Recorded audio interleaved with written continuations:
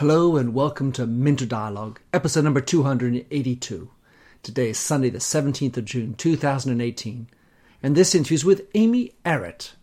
Amy is a unique businesswoman who has worked in big business, led a venture capital company, has operated on many boards, and has also started multiple entrepreneurial outfits.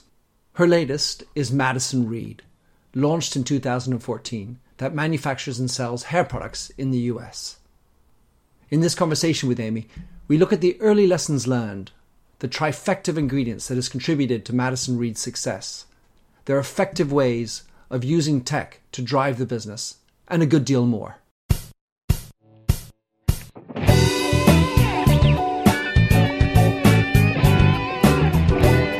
Welcome to the Minter Dialogue podcast, where we discuss branding and all things digital. I am Minter Dial, your host, and you'll find the show notes on my eponymous site, minterdial.com. Enjoy the show. Amy Errett, thank you for coming on the Minter Dialogue. You are someone who I first came across at South by Southwest. I listened to you speaking about your entrepreneurial efforts, and this really must have been about 3 or 4 years ago. And you started Madison Reed in 2013. And of course, I know it's after your daughter's name, and the funny story is that my son, I called him Madison, so another link there. So tell us about the inspiration that got you to create Madison Reed, and I'm sure it wasn't just your daughter.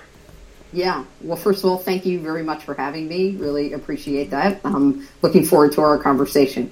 The inspiration really came out of, I think great consumer brands really come from a consumer pain point. And, a great brand, not saying we are, but we're aspiring to be a great brand. Is really about, a woman's journey around hair color.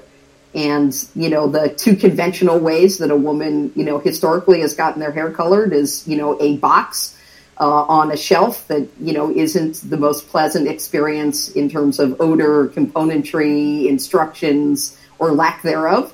And that seemed like an inferior way for her to want to color her hair. Or the second way was obviously a salon where we have a belief that it takes a long time, it's very costly, and you actually don't even know the brand of product that most salons are using. So it's very much tied to the artist, which is fantastic, but we know how busy women are. So the real inspiration was, could we give women back their confidence through their hair, and could we create a third channel? And that channel has two parts to it. One of those parts is an online business where we use technology to color match you, whether it's through a photo or whether it's through 13 questions that you answer. And we've created a beautiful box with a premium experience that's all about better ingredients, better componentry, easy videos to access, easy instructions, and then all the things in that box that you would need to have gorgeous hair. Our color is salon quality, multi-tonal, made in Italy, low chemical profile. We've really thought through what do you need to have that experience not torture you, but effectively, it's always interesting when beauty products torture you to feel beautiful. We love the concept of not doing that, but having actually a wonderful experience. So that's one channel. And then the other channel is most recently opening color bars, which are our color in express in a physical location called Madison Reed Color Bars, where a woman is in and out faster with getting her roots done with our same product at a much less expensive alternative. Right. Well, so there's a lot of things there. So one of the things, as you know, I spend a lot of time dealing with hair color, and so I know it very well. And while I don't want to necessarily take everyone who's listening down the rabbit hole of hair color, when we look at the product in self-service per se, versus in a salon where they don't know the brand, do you believe that there's a higher attention then to the technology that's in the box? I believe that the box that's sold on a shelf has had no innovation in X number of years, probably since it's been actually put on a shelf. And I think that the existing alternatives have had women in a captured moment where they've needed to do this. So there hasn't been a ton of time, energy, or innovation around the ingredients, the application process, the sort of specificity of color matching. So for instance, most brands on the shelf have at most 10 colors. And, we have soon to be over 50 colors. And so, where you really sacrifice on the shelf today is that if you are a dark brunette, you are getting dark brunette with no tones, meaning, you don't have the choice of a level 4 as a dark brunette having gold or mahogany in it, ash, versus the notion of if you want it to pull more red or have copper tones, and that's something that, we have 6 level 4s or 7 level 4s. So I think that the issue is really that we have taken this notion of what we think are pre-mixed salon quality, both level and tone, and put it in the convenience and access of a woman getting it directly. Here's what I think is the most interesting about our color bars. We sell the same product in the color bar on the shelves that we use. And you can't walk into a salon and buy color that's used on your hair. That's heresy. And so we don't understand that, because what we want is, we are agnostic to where do you want to get your hair done. We are focused on premium of the product and want to give you access wherever it makes sense for you. Mm-hmm. So how do you describe the competitive advantage? I mean, is it going to be in the fact that you are providing the same product in multiple channels, or the 50 shades different from the 10 that are on a shelf? Yep. What are the major competitive advantages? Because at some day, let's say a L'Oreal or Procter decides to wake up, or Procter or Unilever, whoever, they wake up and they provide 50 shades instead of 10. Where do you feel you have the biggest barriers against their rising up and trying to attack you head on? So I think that number one, for most of those companies, there's channel conflict. And that channel conflict is really embedded in the fact that they have 2 very different channels serving a customer. They have a channel that's all about retail distribution, and they're not going to go directly to a customer, right? They can't bite the hand that feeds them there for all the right reasons, right? The second part of that is the salon channel is very important to them. So they're still not going to go directly to a consumer, because, that would be in direct conflict with the artists in the salon.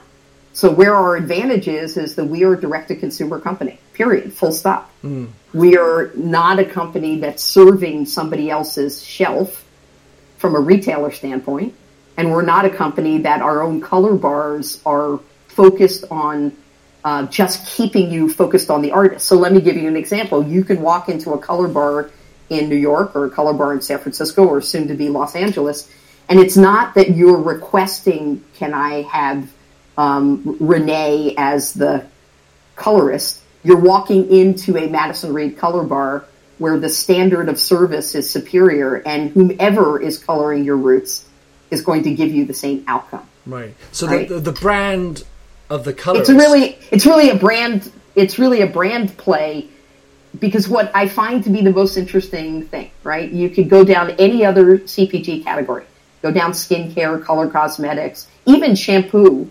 other hair products, and you could name mass versus prestige. In hair color, you can name mass, but you can't name prestige. Yeah. And what we want to do is become the first hair color prestige brand that you could use in any channel you want. You want to do it yourself, or you want to go somewhere to get it done. It's really about the quality of the prestige product itself. In the online business, the advantage we have there, and the same in our color bars, is really technology. And that advantage is quite significant, because in the online business, that technology is what's color matching you when we can't see you, right? There's a very sophisticated algorithm with 4.8 million hair profiles in it now that is taking the answers to those 13 questions, or taking your photo and matching it against an algorithm to make sure that the recommended outcome shade is going to meet your results, including where your hair is starting. Because I think that's the piece in hair color that people don't understand is the trickiest part. It's not where do you want to go. Mm-hmm. It's what you're starting with, because it's science, not just art. Right. You have to know that there's undertones and all that. Yeah, exactly. You have to know how much gray somebody is, right. What's on their hair now, what's their desired result, and, do they have, is their hair straightened? Is their hair, right? You have to know those things to get an outcome that exists. So, and then in the color bars, the technology is quite sophisticated. Like, we've built our own booking system, right? That's all mobile enabled. We've built our own merchant processing system. A woman can just get up out of the chair and leave and not have to process a credit card like an Uber. We've built our own, the same questions are answered through the algorithm. So let me give you an example. If our customer's in a color bar and gets, 4 NGV put on her hair, she knows that. If she comes online, that's already populated in her profile. So she could say, well, what was the color used? Oh, I'd like to purchase that. Or I'd like the gloss that they put on me that is effectively matched to that. So it's a way for us to make it accessible for the customer regardless of the channel. Yeah, so you're following her path in or out of the salon. It's all about her convenience. It's all about time, convenience, performance, ingredients, right? But it's really product. It strikes me in listening to you, Amy, then that there's another way of expressing it, I should say. The competitive advantage is your direct access to to her and them, if you will, and the data that's behind it. Not only do you have the questionnaire and the information that helps me with 13 questions get to the color I'm looking for, but you have the meta level and you have the direct access, which none of the majors have, because they have to either go through Walmart or Carrefour or whatever, or through the hairdresser. Yeah, they don't have the data or the relationship to the customer. So you started in 2013, Amy. How would you describe how big Madison Reed has become these days? Yeah, so I want to sort of clarify that. So the company was incorporated in 2013. We didn't introduce our product into the market until the summer of 14. I see. So we've been at it, and because it took us time to formulate it and have a beta and stuff like that. So, we're a private company, so I'm not at liberty to talk about actual numbers. But, we've grown dramatically. We've kind of doubled every year since we've been in business. Certainly, we have a very healthy and large 6-figure subscriber base. And so, I think and our retention's quite high.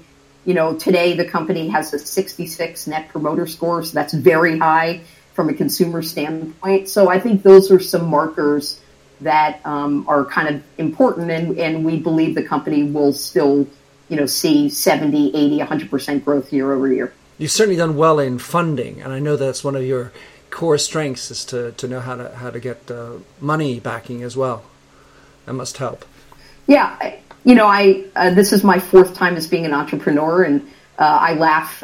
People hear this joke all the time. People say, "Oh, it's so good that there's a mature entrepreneur." I think that's just a code word for old and experience. You're a dashing blonde, Amy. Yeah, exactly. So. I think there's and I was a VC, a venture capitalist in between the third company and this company. So I think I think I understand both sides of the equation, and really my job ultimately, it's not really about the funding. I try to tell people this. It's really about giving the company access to increase shareholder value. And that, the funding is just a mechanism to effectively create shareholder value that outstrips the amount of funding we've had, right? Like, it's just an easier equation to think about it that way. Well, so I want to dig in on that because, first I wanted to congratulate you. I know you just won Entrepreneur of the Year. You're a finalist, of Entrepreneur of the Year in Northern California. Yes, congrats on that. When you are entrepreneur, there's an issue or this notion of privacy and control, ownership. So when you do the funding, you're giving away your ownership. Do you feel that there's an optimal equation in that, in all of your experiences, on either side of the equation, be VC land or as an entrepreneur? Because the more you as the entrepreneur retain control or a large stake, the more liberty you have to do what you want, including say how big you are. Yeah. I don't. I can understand that there's a thought process that if you don't control 51% or more, you can't make the decisions you want. I don't own 51% of the company, certainly because we've taken the kind of funding that we've had. However, I don't feel that myself or our management team in any way is constrained by our investors to not make our own decisions. Certainly there is corporate governance, and we have regular board meetings and we're updating people, and technically could somebody decide that we're not the right people to be doing this anymore? Sure. But I think that the issue really is, having also been an investor, is you're really investing in a group of people, and without those group of people, you really don't have a company, right? So I think all investors are incredibly bought into the vision of a founding team, and are really, it's not a one-way street that if you don't own 51%, you don't have control. They're effectively investing in you and your judgment and your ability to move shareholder value. So I don't subscribe to this notion of I have to own 51% because control. I don't feel a lack of control because I don't own 51%. Maybe that's a better way of saying it. And surely, you had a chance to review, if you will, the people who are investing in you, and that helps as well, because you establish relationships and credibility with the VC environment ahead of time. So you're going in there in full knowledge. Yeah, the investors that we have added enormous value. They have expertise in similar business models or like business models. So that has been super helpful. Their access to resources for us, have been, invaluable. All those things are true. But, at the end of the day, it's always comes down to a team and people to execute. As good as this idea can be, it will always be either executed or non-executed by the team that you have and the motivation that team has. All right, so let's just dive into that based on your multiple experiences, Amy. How do you, a lot of people listening are entrepreneurs. What are the lessons you've learned through your various entrepreneurial activities, and or looking at it from a VC side? What do you think are the things that are driving, need to be like top of mind for people who are trying to drive a business these days? Yeah, I think there's three. I think if you're an early stage company or contemplating this, every investor is going to look at three things. And those three things are pretty specific. So first, they're going to look at size of the market, right? So anything that they're looking at funding, they have to have a belief system that could get large enough for the outcome to kind of outstrip the capital in, right? So size of the prize. TAM, as it's called, total addressable market. Second is the differentiation of your product offering compared to what's out there. So you address that by saying, okay, what is the stake in the ground for Madison Reed? Is it a technology play? Is it a product play? What makes your product work better than other people? What is disruptive? So I think it's really product differentiation. And that can come, in our case, it's about physical product, and it's about business model, and it's about technology, right? It's a technology-enabled consumer product with a differentiated business model, and it happens to have a physical product that we think is superior, right? So it hits those screens about product. And then the third thing is you have to have a team. It's all about people. And as I would say, as an early stage investor, I could take, basically one out of the three risks, but never the team risk. So I had to have team, and then, early stage, it either had to be a big enough market or the product had to be differentiated. And but it's very hard to find that trifecta. That's just a very hard thing. But it's always about the team. If the team can't execute, because in early stage investing, somebody could tell me the prize is big, the minimal viable product we have is fine, and we're going to spend the early part of getting started in fine-tuning the product. I would take that risk if I thought the market was big enough and the team was good enough. when you look at the team, of course, there are two things. One is what constitutes a good team. So is it diversity? Is it expertises and so on? And then the second thing is the challenge of the growth, because a team that is good at the beginning may not be a team that's good at in maturity. I think that there's a couple things. One is you have to have some level of expertise, and whether that expertise, it comes in the form of technical expertise or whether it comes in general management expertise, in scaling a company, right? It's, some of this is, are you good at the first part, which is, lots of ambiguity, figuring something out, being scrappy, how do you get a bunch of hair color in a box? How do you get 1,000 people to use it to see if it works, right? Those skills are very different than the skills of where we are today, where now it's efficiency and execution in the direct-to-consumer part of our business. The part of our business in the color bars is younger and newer. And so, the first two have been scrappy and learning, and now we will be scaling that around execution. So it's, can you get a mixture of people who are comfortable in the beginning of the ambiguity and scrappiness? And then how do you transition either those people or the mindset to, oh, geez, having an org chart really matters, right? Because, real different when you have 6 people and all 6 people know exactly what's going on, to when you have 150 people and communication becomes, it needs processes, it needs, and then on top of all that, which I think is the secret sauce, is, regardless of the size of the company, can you create a unique and transformative culture, right? Can you give people a reason to want to give their hearts and minds and, to a purpose? And, we are a very purpose-driven company.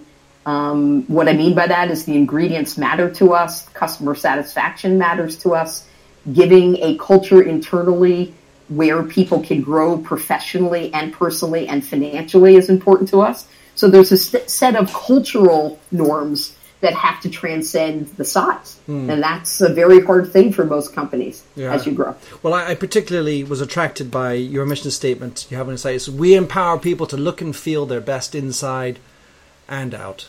And that definitely resonated for me. And I think, of course, afterwards, missions are mission statements, and they're only worthwhile once they're lived by. Yeah, well, I think that, for us, I would talk about that in two axes, right? One axis is, do we live up to that promise for the customer? And then the second axis is, I think we have 2 customers here. I've always thought that. We have the customer that pays us for superior service, and they deserve that 100%, full stop. We have 100% money back guarantee. We live by that every day. We are focused on our Net Promoter Score, which is it basically is showing you whether what you believe and how you're executing it is translated to your customers or not.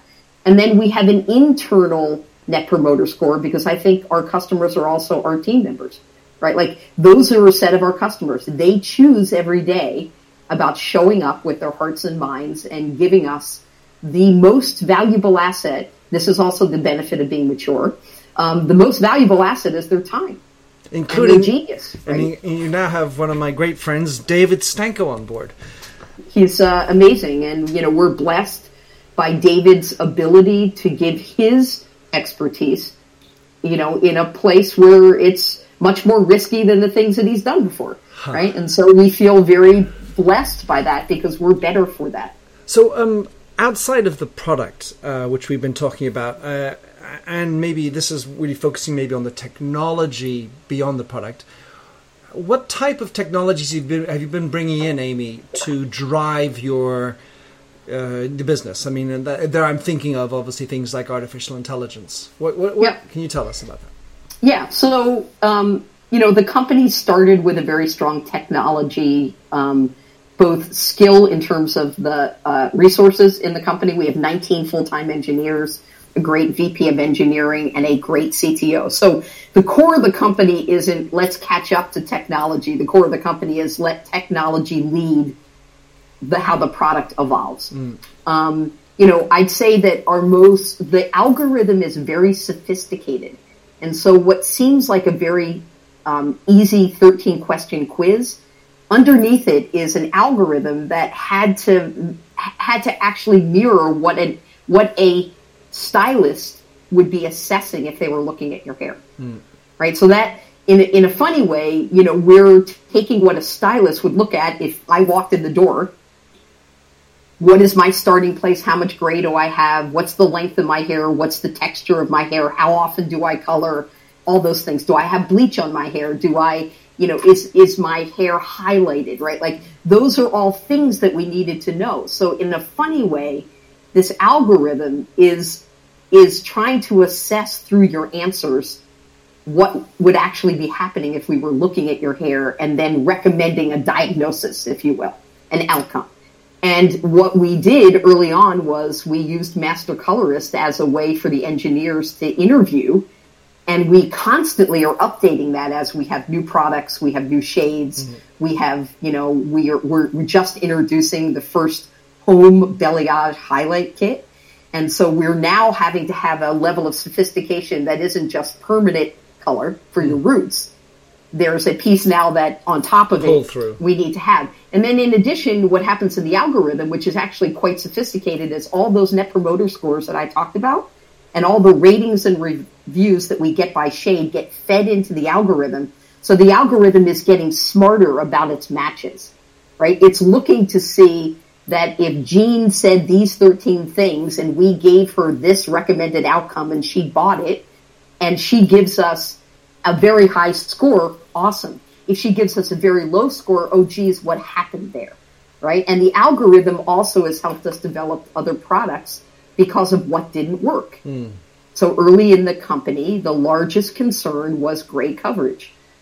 And the outcome of the algorithm started to say to us that we needed to develop some new shades for people that had more than 50% gray.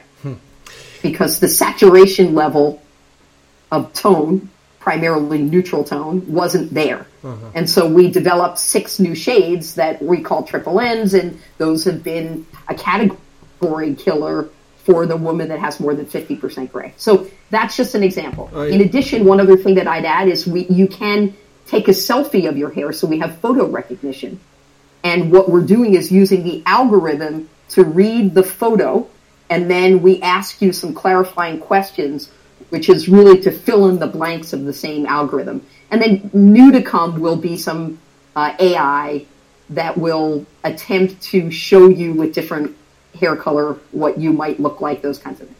Well, I was just thinking, when you take image recognition, the challenges of, if you're looking at my camera now, you'll see that there's a yellow pale coming over light. here. Yeah, and it's light. And the way that the light is different will change dramatically. Like, Absolutely. that yellow and black, or the white and blue dress, that whole image exactly. thing. So we haven't talked about customer service, but I wanted to just maybe intro that in via social media, and how social media, what strategy you've employed in terms of going after social media, and is it related to customer service? Yes. So the answer to that is our customer service is a full-time, we call them the color crew, but they are 100% our certified licensed colorists. So all of our customer service is really talking to somebody who went to cosmetology school, is licensed in the state, and is a hair colorist, right? So we've taken a very different approach of, you can hire customer service and either outsource it, or you could hire people, and the core of it is change my address, change my credit card number, or you could hire people where it's really advice-based, consultative, and really, if you will, a stylist on call. And that's the approach that we've taken. And that's been great. And there's 35 people now, and they are, we're trying to give them a different career path than they would normally have if they were standing behind a chair. Some of them stand behind the chair on a part-time basis, some of them because they like to have their hands in hair, they're artists, and some of them have learned technology skills, customer service skills, as they've wanted to actually expand or change their career path. And that's been great. And some of our best color bar people have come through customer service, right? Because they're learning the product line. Because remember, in our color bars, we only use Madison Reed color. So that's an important factor. As you go through the customer service journey in the company, we are growing and progressing that journey to now include physical retail. And that's a very different, set of skills. As I say to people all the time, it's difficult when you can't see a customer because you're trying to assess something. It's also really different when a customer's standing in front of you. Yeah. And how do those skills translate, right? It just strikes me, Amy, knowing so well the industry, that there are so many hairdressers that have to give it up for allergies or other reasons, like, yes. They have varicose veins and so on. So that's a whole nother pool of experts totally. That could sit behind the chair. Yeah, we have, honestly, one of the things that I'm proudest of in the company, and I think we have not even seen the full potential, is just if you look at the total addressable market of stylists, it's massive. Yeah. And there's a 5% of salons that you can't get into, right? And then there's 95% of salons where the business model, may not be able to accommodate new stylists coming into the market, or, as you said, it's an industry that's filled with lots of things that are, you're on your feet, you're using your hands, you're, blow dries, give you carpal tunnel. Like, there's all sorts of stuff going on there. And part of what our business is about is really expanding the opportunities for people that have gone to school, they're quite talented, they're artists, and they, classically, they've probably not had the opportunity to expand their technology skills or work for a company where they have stock options or those kinds of things. So we're very proud of the fact that we think this is changing an industry's potential about career path. All right, last question, Amy. You mentioned a little bit the development of the future. What's because knowing how color is different in Europe with the German hair color taste and so on, what's your plan for the international world?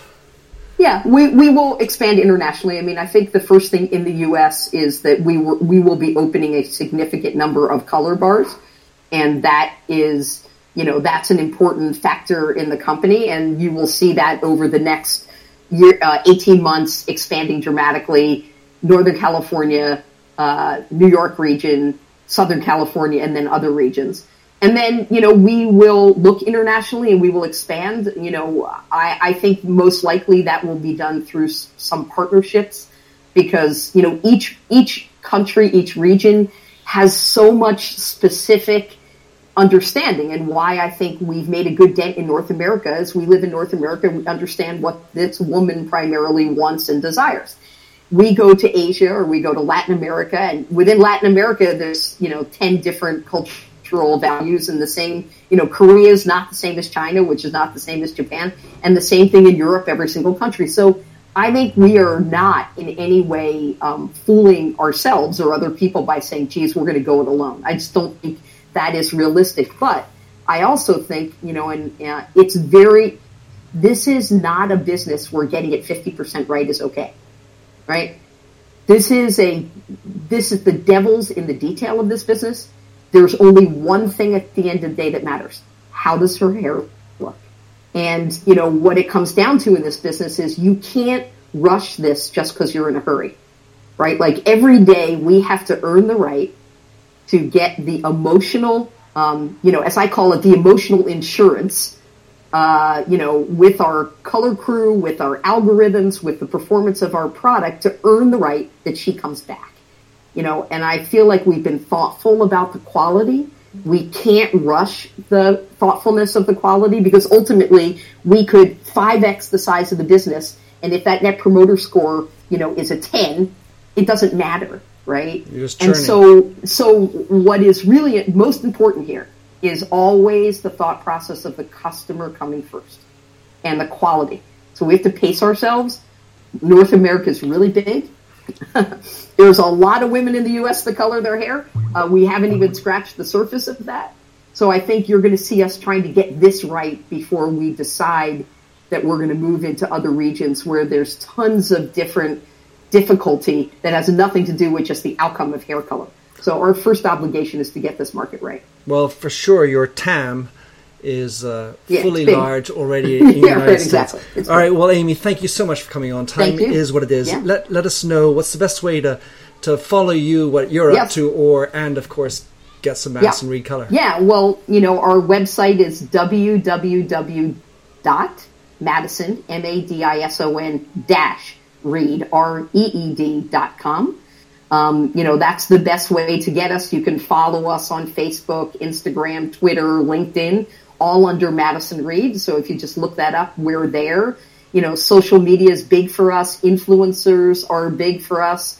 And so if there's influencers listening that want to, try the product, promote the product, that is something that we are doing a ton of, and that's really important. And then I'd say that, the other piece of it is that this highlight product called Lightworks is a really big change. There has not been a alternative that's non-ammonia based, clay based highlights with a tool for actual application that we patented. So we're excited about that as well as our core product, which is permanent hair color. So that's that was the balayage you were talking about, right? Yeah, the balayage. Lightworks. So it's fantastic. If I'm an influencer, how do I get in touch with you? Just get on our website, and there's a piece there that you can write us a note, and somebody will get back to you. And I will offer this because I always do. You can actually email me directly at the letters AE at madison-reed.com, and I'll make sure I get back to you or somebody else gets back to you immediately. I'm very good at that. Spectacular. Amy, thanks for coming on the show. I'll put all that in the show notes. You. I'll be tracking what you're doing. All right, take care. Okay, great. See you.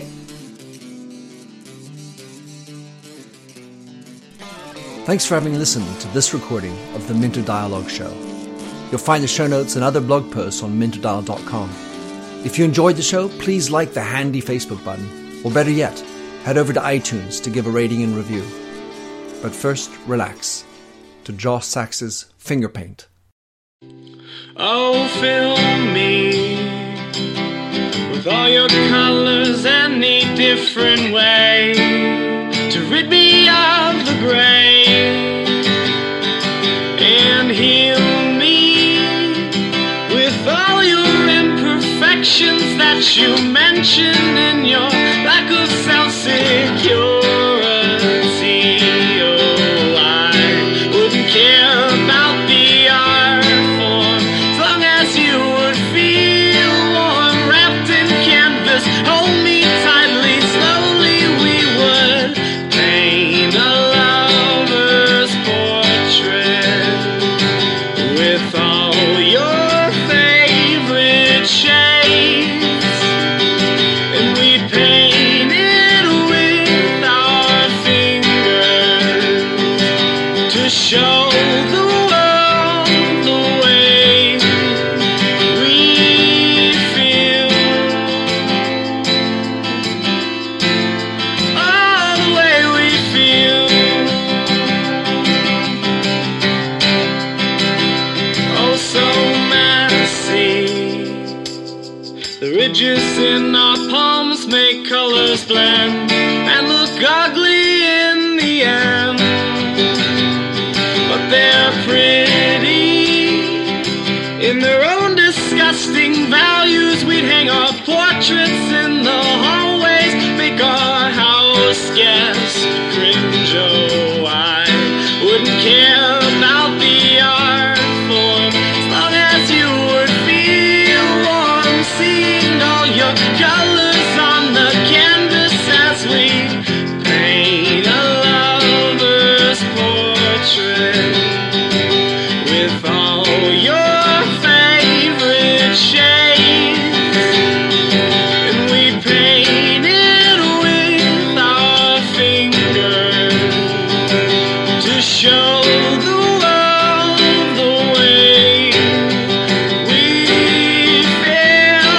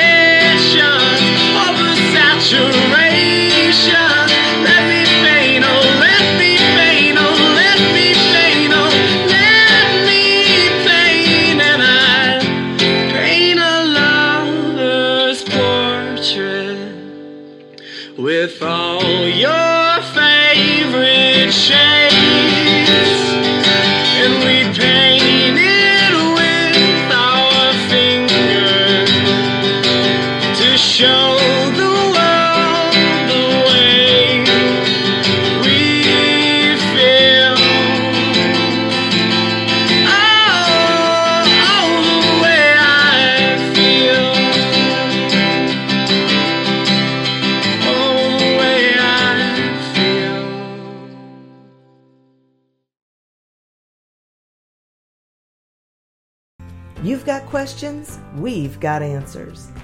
Business leadership, ownership, and sales can be challenging. Tune into the Accelerate Your Business Growth podcast to learn from the world's experts. Join me, your host, Diane Helbig, as I chat with people who have expertise in various areas of business.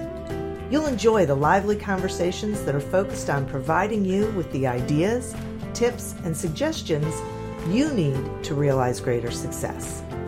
Get what you need for your business when you need it from the people who have the answers. Accelerate Your Business Growth is part of the Evergreen Podcast Network and is available on Apple, Spotify, or wherever you listen to your favorite podcasts.